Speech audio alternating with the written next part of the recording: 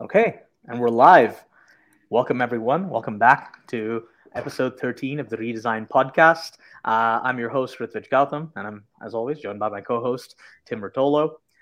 This is the podcast where we see if we talk to enough smart people, will we understand something about the relationship between product and growth? And to that end, I'm very excited about the guest that we have today. I would love to welcome on the podcast Wade Shearer.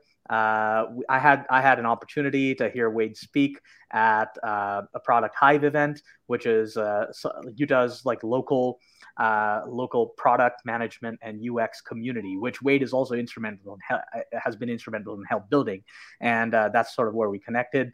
And he's got some phenomenal ideas and an excellent story about how he's built a different product process at Smart Access. So, without further ado, Wade, welcome to the podcast. Would love to have you introduce yourself to the audience, because invariably my guests do a better job at introducing themselves than I do. Thank you, Rit. I appreciate it. I'm grateful for the opportunity to be here. This should be fun. I am a longtime product and technology, and I'm really about technology, and I'm a designer. I've been doing this for almost 25 years now. I started out specifically as a designer and doing user experience, and over the time have transitioned into more of design leadership and then product leadership, and worked for a mix of companies, both enterprise and startup. So seen both sides of the scale. I'm now at my third startup, but I've also worked for very large companies with thousands of employees too. Most of that's been in B2B SaaS, but I also had one stint doing B2C, which was a lot of fun at Vivint, doing home automation and home security, and was part of the team who designed their new platform for controlling the home and all of the aspects of that: light control, thermostat, cameras, everything. And I think everyone that's in B2B should take a stint doing a little bit of B2C. There's something about that experience that I think is really, really educational. For sure. I think for us, right, like at Trymata, we have two distinct user bases. So it's interesting, right? Like we're, as a company, like where we make our money is a B2B use case, but we actually service a strong B2C use case with our tester panel, where we need to make sure these people are getting the information they need, they're getting paid on time, and they're able to like take tests efficiently. And the B2C use case is very different, and it's also humbling, I feel. Right. I feel like when you're B2B, you start living in like this sort of glass cathedral kind of thing, like, and ivory towering it a little bit, and having a B2C interaction really, really humbles you. And you're like, okay, I need to optimize for much more than like, I can't assume everybody knows what I'm talking about when I'm talking. And I think that's super humbling. For sure. There's something about people voting with their credit card that makes it a little more real. For sure. So what I would love to do is I think for me, like what when I heard you speak at the Product Hive conference, and you were talking about the product process that you've built at Smart Access, I think that was really innovative. But I want to approach it from a slightly different angle, where you've had this exposure to different sizes of companies, and you've been either like a cog in the wheel, like playing out it, like, contributing to an established product process, or at startups, you've had more autonomy. What did you see across your experience in terms of how product is being built?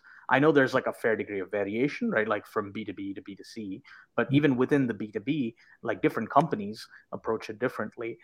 What did you see a common thread of like, hey, this is like an objectively good way of approaching things, and here's something that like a common pitfall that many companies fall into? What would you say those would be? The first thing that came to my mind when you were asking that was the pitfall. So I'll start there, and that was, I think, One of the biggest challenges that companies have is the end-to-end workflows and stitching the whole user journey together. Especially as you get bigger and bigger and bigger, it's hard to keep track of all of that and to stay focused on that. When in the very beginning, when you first create a product, and it's easy to think about, okay, somebody's going to onboard, and then there's going to be their first experience. They're going to create their first thing in the system, and then they're going to start doing this. And how do they move on to the next? But when the product gets so big that you divide into your second team and your third team and your fourth team, all of a sudden you have people that are focusing on something specific. And so you have to be very deliberate and really go out of your way to make sure that you're keeping track of all that. And when I think back to the largest team that I've been part of thus far at scale was at Workfront. We grew from about 600 employees all the way up to 1,000 while I was there. The product organization was almost half of the company. We grew to about 420 people and had about 26 separate product teams there. And we organized them in separate portfolios and saw some very, very positive things from that and the way that we structured it. But the challenge that we didn't crack, even by the time that I left there, was that overarching theme. And so still today, that's something that I'm always thinking about is how could we have done it better? I'm always thinking about what could we have done along the way to have reached it. We were talking about it all the time. It was on our minds, but it was hard to do. And Workfront had an additional challenge that Workfront only has one product. And so it wasn't like, we had Microsoft Office and Xbox and, different separate business units. It was one product, one monolith platform. And so you've got all of these people building against it. So that's my thought around one of the biggest challenges that I've seen in my career. Right. Things that are working well, that are kind of themes that I've seen that are positives. That would definitely be empowered product teams. I'm a big believer in that, and I have seen again and again the things that come from that are undeniable. I don't see a way, another way. You can build things quickly, even maybe faster, if you have someone that is just the brilliant designer and the brilliant idea person that just, this is what we're going to do. But I have just seen again and again that higher quality comes from bringing engineering, design, and product management together and working as true partners in the process of command. So that would be the first one. The second one would be product discovery. I have been working this way for a decade now, and where you provide specific space for discovery to happen and set expectations for it to happen in parallel with your delivery. Again, great things happen, because you can't just tell your team, I expect you to talk to customers and I expect you to test things and I expect you to do research, without providing a mechanism for that to happen.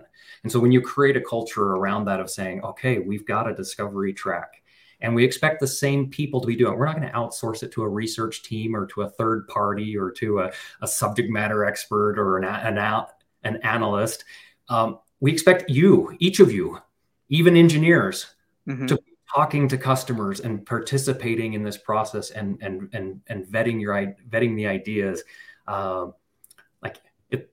Just an example of how much I love this. At the bottom of our one-pager documents, which is the artifact that we use to communicate and drive the research going through discovery, we have something called a learning log at the bottom, and that's where we document those learnings, where we say, here was our hypothesis. Here's what we tried. Here's what we learned, and here's what we're doing different based off of the things that we learned. And so it's a way for the team to have a way to talk about that and to operationalize it, opposed to just kind of having that hanging over your shoulder of, we should be talking to customers. And, absolutely. So two things that I would love to delve a little deeper into, and specifically with the context of how you're doing it today at Smart Access, is one, what does it mean to empower a product team, right? Mm-hmm. Like, is it just, hey man, I'm going to give you near infinite budget to go and like buy whatever tools you want and like, get as many people. I don't think that's it, but some people, might just be like, oh yeah, like I give my product team a ton of budget and leeway, or and that's one. And number two is in terms of like the product discovery stuff, right? The ethos of that echoes with, I think, a really popular concept in user research today, which is like democratization of research, right? Everyone's participating in this function, but there are also people that are kind of warning of the hazards of it, because it's something I like to think about is Newton sitting under an apple tree. When the apple hits his head, it takes Isaac Newton to make a conclusion about gravity versus the hazard of sitting under apple trees. Like there's like a distinction there. So how do you make sure that like the product discovery, the learnings are actually accretive to what you're trying to do? Let's talk a little bit about the empowering. Sorry, to tag on to your second question there a little bit, Rit, because this is also a topic that's come out that's related, and we've talked about it in prior episodes. You've worked at startups, you've worked at large, 1,000+ person enterprises. Yep. And how does that differ? When you ask the question about who is involved in the research, who should be involved in the research, is it different in a startup where you've got a very small minimal team versus in a large organization where you might have much more highly specialized roles, or do the same principles apply? So if we can just add that angle into that when we get to that question. Yeah, let's actually do it in reverse. Let's talk about the research stuff first, and then we'll talk about empowering product teams. Okay. It definitely is different. One of the biggest challenges is you don't have the resources. You're not going to have the tools and the budget. Nobody's getting on an airplane. Even just synthesis tools, a lot of times you may not even have a wiki to put your stuff in, and it's just stored in Google Docs, right? So like you're going to have to be really scrappy depending on your stage. We're still really early at Smart Access, so we don't even have some of the more traditional testing tools and synthesis tools like Dovetail or things. Right now, we're running our whole thing out of Notion. It's great, but it's all manual. We don't have any of the programmatic or even the AI things to help us with the synthesis. Right. We don't have anything that's connected to all of our inputs, like Artifact, where you're pulling a live stream from your customer success and support channels and your sales channels and Gong and everything. Like we don't have any of that. Right. We can't afford it today, right? So it's difficult. In terms of the people doing the research, it is also very different. You don't have dedicated resources. At Workfront, we had dedicated UX researchers. I had someone there named Trey who was amazing building that program, teaching the team how to do research. Something that have a fairly strong opinion on is that one of the primary responsibilities of dedicated researchers are to train, inspire, and support the product trio in doing research, opposed to them doing the research and packaging it up and handing it to the team. You'll hear me say it again and again that if you outsource your research, you outsource your empathy. And so I feel very passionately that the teams need to have that direct connection. They need to be talking to the customer and experiencing it directly. So what is the role a dedicated researcher, then it's primarily to teach those people how to do it. Now, I know a lot of researchers that'd be like, I'm not interested if all I'm going to be is a teacher and a coach. I want to do research. And once you have trained them, then that's where you can step back and be a more supportive role and do more larger scale generative studies and things. And there's definitely place for that. It's just, if I was building a team and I was bringing on a researcher, I would be crystal clear with them that what I'm looking for first is for someone to come and help us to build the discipline and figure out how to operationalize that and make it part of our process than you going and doing the larger studies. Right. Something else that I would share when you're at a startup is I feel like you rely a lot more on the other disciplines in the organization as well, meaning sales and customer success. It depends on how large you are, if you even have those. You may not have dedicated salespeople yet. You may not have dedicated customer success managers yet. But once you do, because you're limited and because of just the pressure at a startup where you gotta be hustling. We are pressurized to be fixing bugs and shipping new features so much that I find that we are relying on them even more so as being the voice of the customer and providing that connection to us than I do when you're larger and have more resources and can focus in doing more of the research yourself.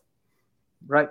Yeah. So I think like in terms of like the democratization aspect, right? And like having people, I love that thing of like you outsource your research, you outsource your empathy, right? Like I think there's something that's very true to that, because you end up building products, or like if someone's mandate is not about like solving this problem for the customer, and it becomes very much like, super siloed into, hey, like improving this feature by changing XYZ, and it's like so divorced from the customer, like the customer use case. I think that's where you might end up building things that sort of miss the mark, right? Yeah. And I love the notion of like baking it in to the ethos of the company. Now, coming back to like the first part of the question, like, so what does it mean to empower a product team? Yeah. And have you seen instances of it done poorly, where someone like, it's like the best intentions, but it actually kind of messed it up? Well, not just seen. I can give you an example of what I experienced, which I think is awesome. even better. Even better. And I hate to go right back to Workfront, since that's where we were just talking last time, but it's related to that challenge of the overarching workflows. And because we were pushing so hard on this new model that it actually hurt us a little bit. So when we got to Workfront, things were more waterfall.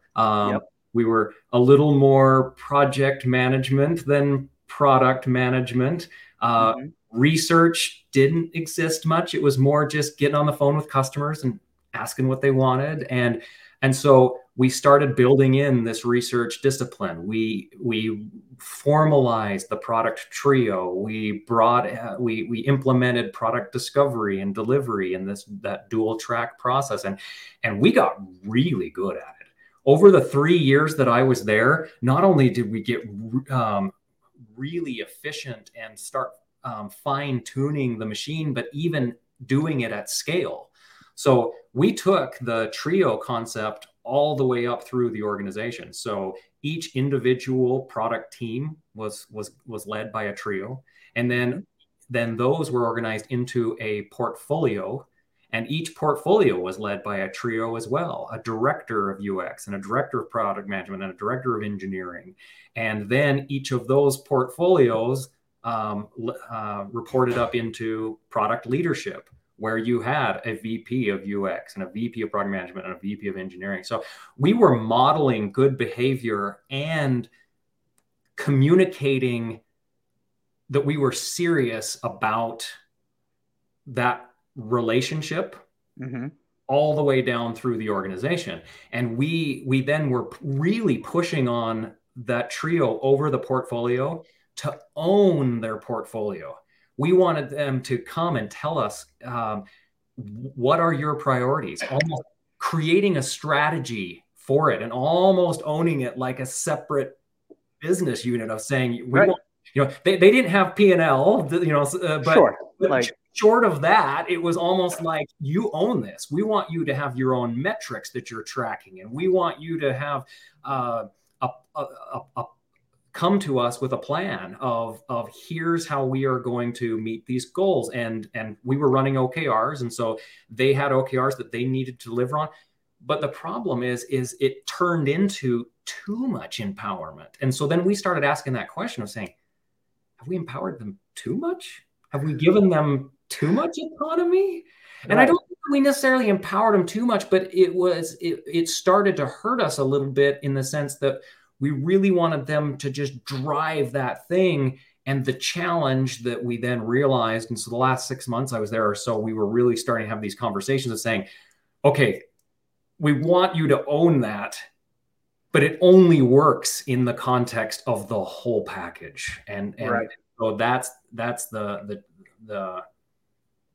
thing that we needed to solve. And I don't have the exact answer for it yet, of own that within the context of the larger thing. So to get a little more into the weeds of what the problem was with that, is it an information architecture problem of how things fit together, or is it more of a user empathy of understanding what questions and needs people have as they transition between products? Is it a consistency of kind of the look and feel? What exactly was kind of the problem, when you had the more siloed, individually autonomous product teams? Workfront, for those who don't know, is a enterprise scale work management platform. So you think about something like Asana or Trello.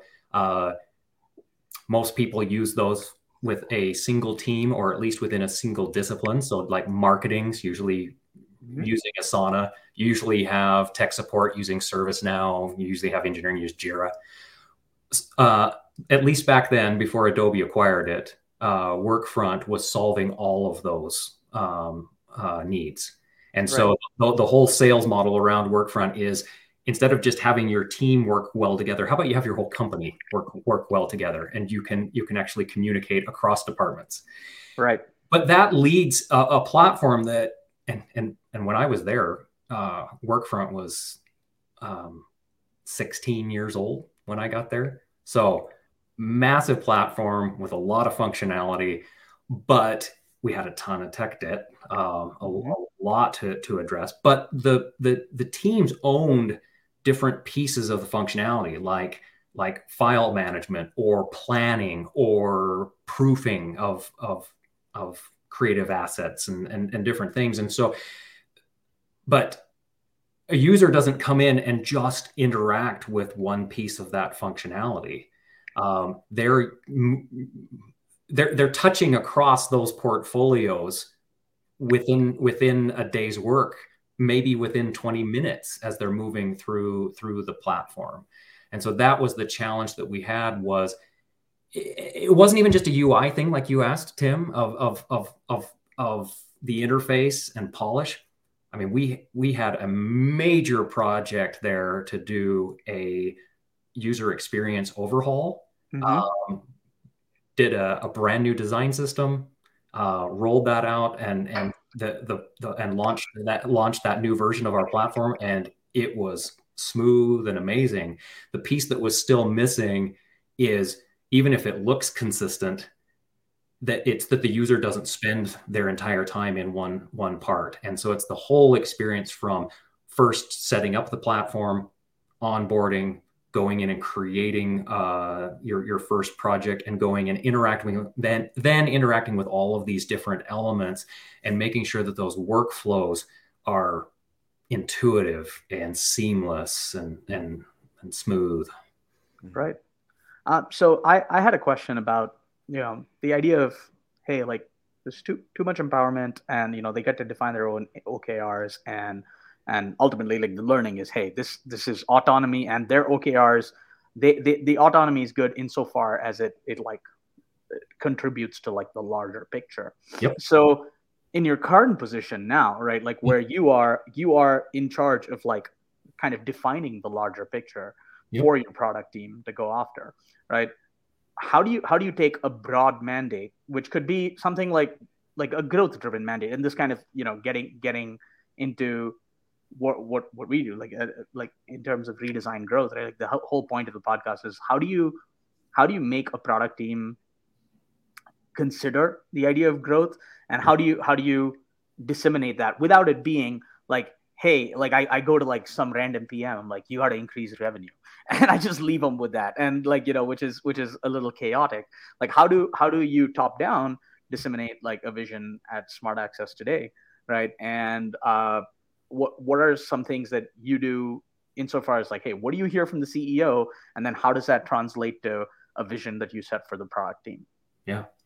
I believe one of the, if not the number one job of a head of product is to provide vision, and then the space to successfully execute that in, and also guardrails. So I think that if you just provide the vision and say, have at it, yeah, that's not going to work. You're part of your job is to be like the chief inspiration officer, like to rally the troops and to get them excited, and to, you know, chief storytelling officer, right? Like your job is to tell them the story that they can see the problem that we could solve and what the world would look like if I got there. But you've also got to provide some vision of how you're going to get there, right? And so it's like planting that flag off in the distance, but you need to paint this loose path between here and there so that they can see that. And you heard me at the meetup describing roadmap, kind of my philosophy on that, where I'm I definitely have allergies against traditional roadmaps. I don't like dates. I don't like anything that looks like a Gantt chart. My teams don't spend time grooming backlogs and being Jira jockeys of scoring and sorting things.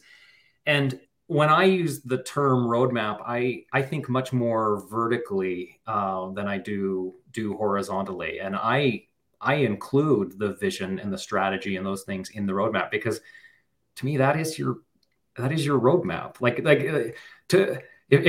If someone asked your CEO what your roadmap is, that's what they would answer. And so like, right. I feel like when people talk about roadmap as the list of things we're building and which release it's going out in, I feel like it's so short, like reductive. Yeah. It's like, how did we get to this state where that's what a roadmap has become when you use the word roadmap? So, you know, part of my job has been working hand in hand with the CEO and the rest of the executive team to decide, who do we want to be when we grow up? Like, what is the exact problem that we're going to solve? And our CEO, Tim, has a very ambitious, big vision of what he would love to change in the world. Mm-hmm. But we've had to do a lot of work to pull that down into something of what could we do now? Because it's kind of like Elon Musk or something around like colonizing Mars. Well, first we've got to build a rocket, and first we've got to figure out how to do batteries, and stepping back from that. That's a very similar exercise that we've had to go through. And then I've led a lot of work of us then taking that and building out our strategy.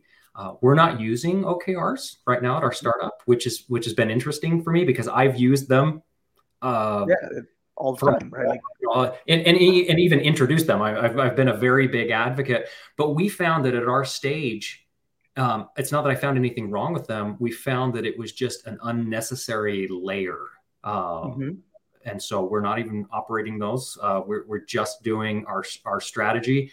And then we have a loose now, next, later roadmap where I use that just as kind of that path guardrail tool I was describing.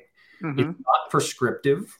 It's not any guarantee. And I've made that very clear with even sales and success, that this is me providing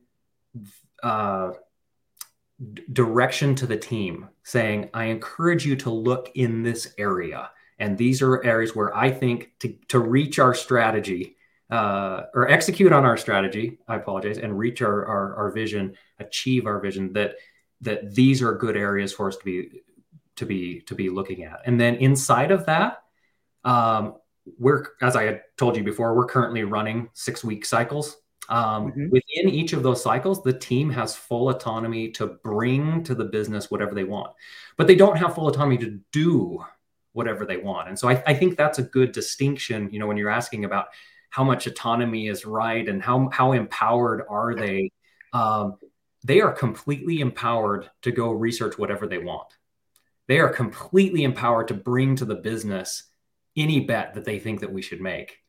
But we have a process in place for then reviewing that content, challenging that content, providing feedback to the content, and then making a decision as part of a product leadership team at this stage, which involves the CEO, of us saying, okay, what bets are we going to make for the next cycle? And I just tell the team, if you want your thing to win, you just need to bring the data. Right. If you can prove it, if you can say, this is what we should do, and this is why we should do it, and this is why we should do it now, it's going to win. And so it always comes down to that. It's not just an opinion thing of anyone's idea is going to win if you can bring the data that says this is why we should do it. Right. I think this is excellent, right? And it's something that really spoke to me. And to color in the lines for the people that weren't at the meetup, right? You actually have you have your team pitch anything that needs to get built gets pitched to the entirety of the team, right? And then each person that's coming in, like each trio or whoever it is that's coming in with an idea, they have to flesh it out. They have to have the research to support it, and they all come in with it. And then it's like all of these pitches compete with each other. And then the second thing, I think that what you were talking about with the Jira jockeys and grooming the backlogs is you have a no backlog policy, which is interesting. And I think a lot of people, right, get mired in backlog. And by the way, like to air my dirty laundry, like I know for a fact that we have a backlog that we constantly contend with. And it becomes like kind of the elephant in the room. Anytime we're talking about like exciting new product initiative, it's like, well, shit. I mean, we have this, this list of things that we're never going to get to kind of. So how, when you say no backlogs, like, can you talk about what that means? And how do you go from a company? If I tomorrow want to break free of my existing backlog, what's the best way to do that? So I can't take credit for all of these concepts or even terminology. A lot of this comes from Shape Up and Basecamp, but not exactly. So, they don't run dual track. They don't run product trios.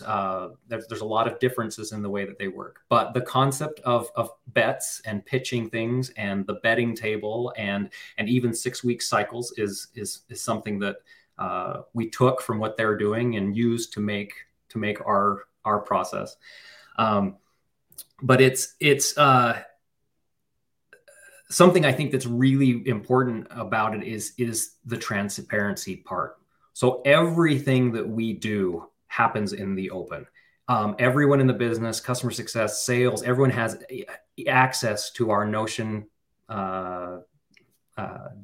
instance, the documents, and everyone can see exactly what we're working on. And every week, even though they already have access, I send out a weekly email to the entire company that says, as a reminder, here's not only what we're working on and the progress that we're making, but here's what we're doing discovery on, and here are the links, and please go review it in even its draft state as we are making progress. We desperately want and need your feedback.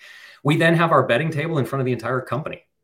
It is a Zoom call with the entire company. We use Miro and have the board and throw little cards up there for every one of the pitches that have been presented. Everyone comes with an appetite, which is a recommendation of how much time we should spend on it. So we do fixed time, variable scope instead of the opposite, which is the way most people work. So we're saying we are willing to invest this much time on this thing. And then when we're done, we're done. So we don't just keep rolling on week after week, sprint after sprint, working on things. When we're done, we're done. And then after that, we decide, do we want to work on it again? And that concept is called the circuit breaker, which I'm a big fan of.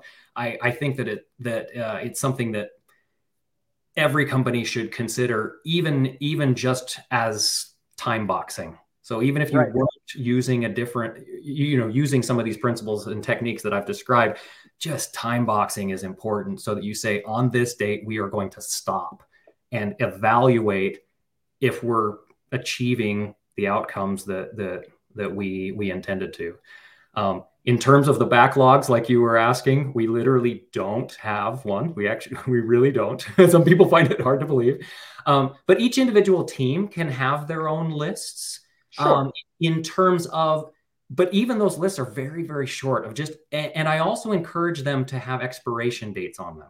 Meaning right now, here's some of the themes that we're pursuing. Here's things that we are interested in and topics that are emerging as we're doing our research and we're holding our biweekly voice of the customer meeting and all of these things. And so then those ideas turn into discovery work.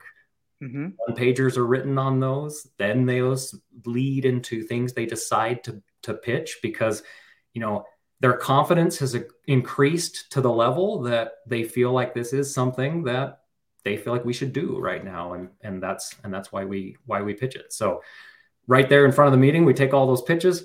We then just debate the reach and the impact, and decide what we're going to work on. And then we plan out the cycle. We've got 6 weeks and 6 weeks only.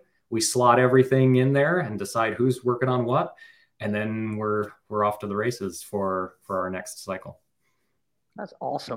I think the idea of so today, right, practically, and I think this is going to be useful for a lot of people listening, because having a backlog is the more common thing, right? Like people like that. It's kind of a standard. A lot of people have backlogs. So if today I'm like, okay, I'm inspired by Wade, I want to throw my backlog out the window. What does that look like? Because I can feel my heart beating faster because I'm like, it's hard to get let go of it because there's shit we want to do. But how would I start? The first thing is you would have to have the support of the organization. So that means your partner in engineering, your partner in design, and things. You have to make sure that they're on board, because if you just tried to implement something like that, I think it would be, just on your own would be extremely disruptive. Right. As I had mentioned before, I had a very unique opportunity where the business was ready for change.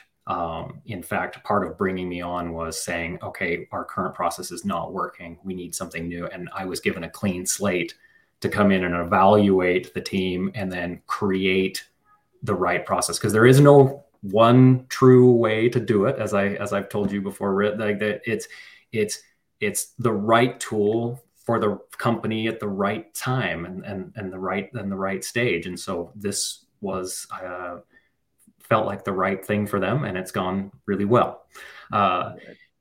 For someone else to implement that, I think that the next thing that comes to my mind is helping people to understand how it will work so that they can have trust. Because you've got other parts of the organization like sales, customer success. If they heard that, hey, we're not going to have a backlog and we're not going to have a roadmap, they're going to freak out. And they're going to tell the customers they're going to assume that you're insane, right? Because it is so normal for that to happen, right? And so you then will have to show them why and show them how they're going to have the things that they need.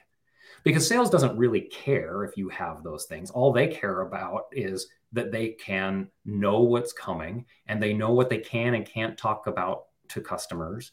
And so you provide that in different ways. And that's one of the reasons why I do have that now, next, later roadmap. One of the reasons I told you was guiding the team. It's also a sales tool so that I have something to hand to them so that they know what we can and can't talk about and show that what direction that we're going. Another one is them being heard. So if they hear that you don't have a backlog, they're going to say, well, where are the things going to go? Because one of the biggest things that stresses out sales and engineering and other and support is when they bring something to you and it just goes off, right? You say, thank you for the gift of that feedback, and then it disappears. But if you had a roadmap that it could go into, they're like, okay, at least it's in there. It might be ranked 2,712 down on the list, but at least I know that it's in there, and maybe someday, not true, but maybe someday it'll get built. Do you know what I mean? And so some things that we specifically do around that is we have a channel in Slack that is product feedback, and it is open to anything and everything. And we continually encourage people to go in there. If you hear something, you think of something, anything, you share it in there. And then we take the feedback out of there and we put it into a Notion database that is named the same, product feedback. And then we mark in there, is this new? Is this reviewed? Or is this closed? And so this isn't built. You'll notice that the statuses in there are not to do, in progress, and done.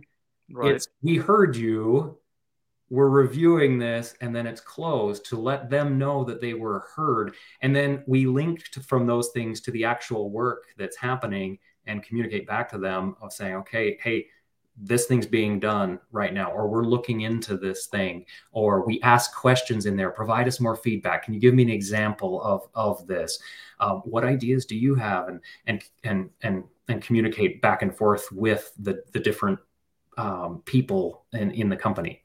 I also run a fortnightly voice of customer meeting that I had mentioned before, and that not everyone in the whole company attends, but anyone's welcome to.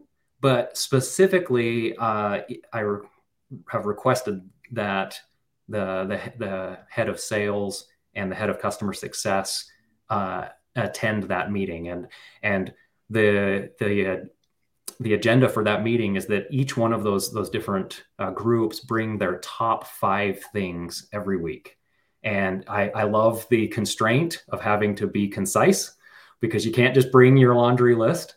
It's really bring me the top 5 things that you are hearing that customers are struggling with, or would innovative ideas that would solve problems, right, for that. And so, we meet every other week, and they present those ideas, and then we, at the end of that, we go through a quick synthesis exercise where we talk about what themes did we hear across all of that, and what things surprised you that people brought to this meeting. Are there things on here that don't align with our current roadmap? And then we also talk about research. So for the next 2 weeks, and this is where the product teams can speak up in that meeting, what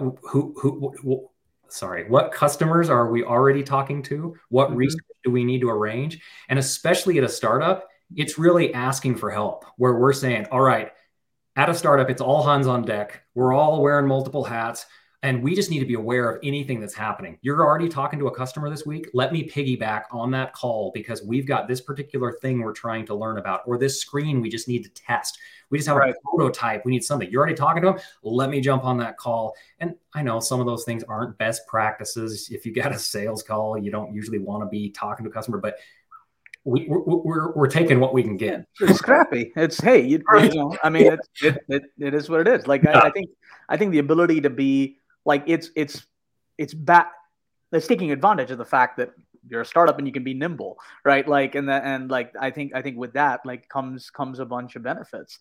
Something that struck me is, I think, and I'd love your take on this, is what if like during like, the product pitches, etc., and like, the product discovery right now, that's a mandate that you've given to the product team. Do like, and right now it looks like the sales and customer success contribute through like the product feedback channel. Do the sales and customer success get to contribute to the pitching in more of a, hey, like here's like a path to dollars, or like an impact assessment, right? Like a revenue or a growth impact assessment. It's like, hey, if this went through, I am like, the sales team's like, we're reasonably confident we could sell this for like X dollars, or like the customer success team is, I could grow this account by X%, or what have you, right? Like, does that detract from what you're trying to do with that effort, or would that be accretive to it? No, not at all. And in fact, I wish we had time and it was effective on the podcast for, because a lot of people are probably just listening to this, but I wish I could bring up our pitch document and actually show you the things that the teams have to articulate when they're pitching it, because it's dollars. It is, how are we going to make money from this? What is the expected growth? Why now? And so when I say that the teams are writing these pitches, they're not the only ones. The product trio is specifically responsible to, so I expect them to be doing it, but they don't have a monopoly on it, or it's not exclusive to them. Anyone in the company, and I don't just say this as it's like sounds nice. We have had non-trio people write pitches and bring them to the betting table. And it's awesome. I encourage that, and I love it when that happens. We could have a salesperson write a pitch, and it would be considered with equal weight as someone else on the product team. Now, it doesn't happen often, but it has happened. But I will say that while product managers and designers and engineers are writing these, they are collaborating heavily with those other people, because they can't just go in a vacuum and write this whole thing up and just say, oh, here's how we would sell it, right? They have to get the feedback from the rest of the business if they want it to be taken seriously and for it to make it through the betting table. Well, that's a really cool process. I am going to raise the red flag here. We're past the 45-minute mark here. Is there any other urgent topic that we wanted to get through? I mean, honestly, Wade, we have to have you back for like an episode too, because like before we started off, we wanted to talk about like, how do you build like a product conference and community and stuff. We didn't even get close to touching upon that, and I think we do a shoddy job with the time left. So I think Tim, you should. I think we should wrap it up and bring this one home. I'd love to. Let's do a part 2. Yeah. Definitely. Well, thank you so much, Wade, for joining today. We'll have you back. We really will. I mean, especially you being another Utah local guy. Maybe we can even do an in-person episode. Yeah, like a Product Hive in-person podcast. Like a live podcast in front of Product Hive meetup. We'll have to discuss our possibilities and do something exciting.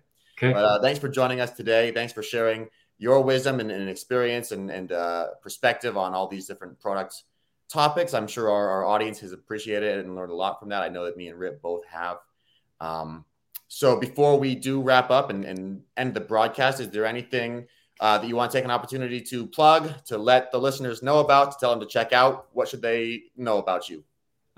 Definitely would take advantage of the opportunity to put a plug in for Product Hive. An amazing product community with almost 8,000 members. We hold multiple meetups per month, in person and remote. So I would encourage you, go to producthive.org and get involved with that. We definitely need more volunteers. And then also just got to put a plug in for the Front Conference. Unfortunately, it just happened a month ago. So I can't tell you to go get your ticket, but every fall, we also do a workshop series. So that's frontutah.com. I would encourage you to put that on your calendar and watch for the dates. The dates for the workshops should be coming soon. Yeah, and the Trymata team was at the most recent Front Conference. It's a great event, and we do encourage everyone who's in the Utah area or who wants to visit to come. Yes. And a quick follow-up question about Product Hive. The in-person events, those are not just in Utah, right? Is that what states? Yeah. Yep. In multiple states. I don't know if I'd be able to rattle all of them off the top of my head, but yes, there are multiple states where we have chapters going on. All right. Awesome. Very cool. Well, thanks so much again, Wade. Have a great Friday and a great rest of your weekend. Listeners, have a great weekend. We'll be back with another episode, same time, same place, Friday and next week. So we hope to see you then. Awesome. Thank you. Bye. Bye.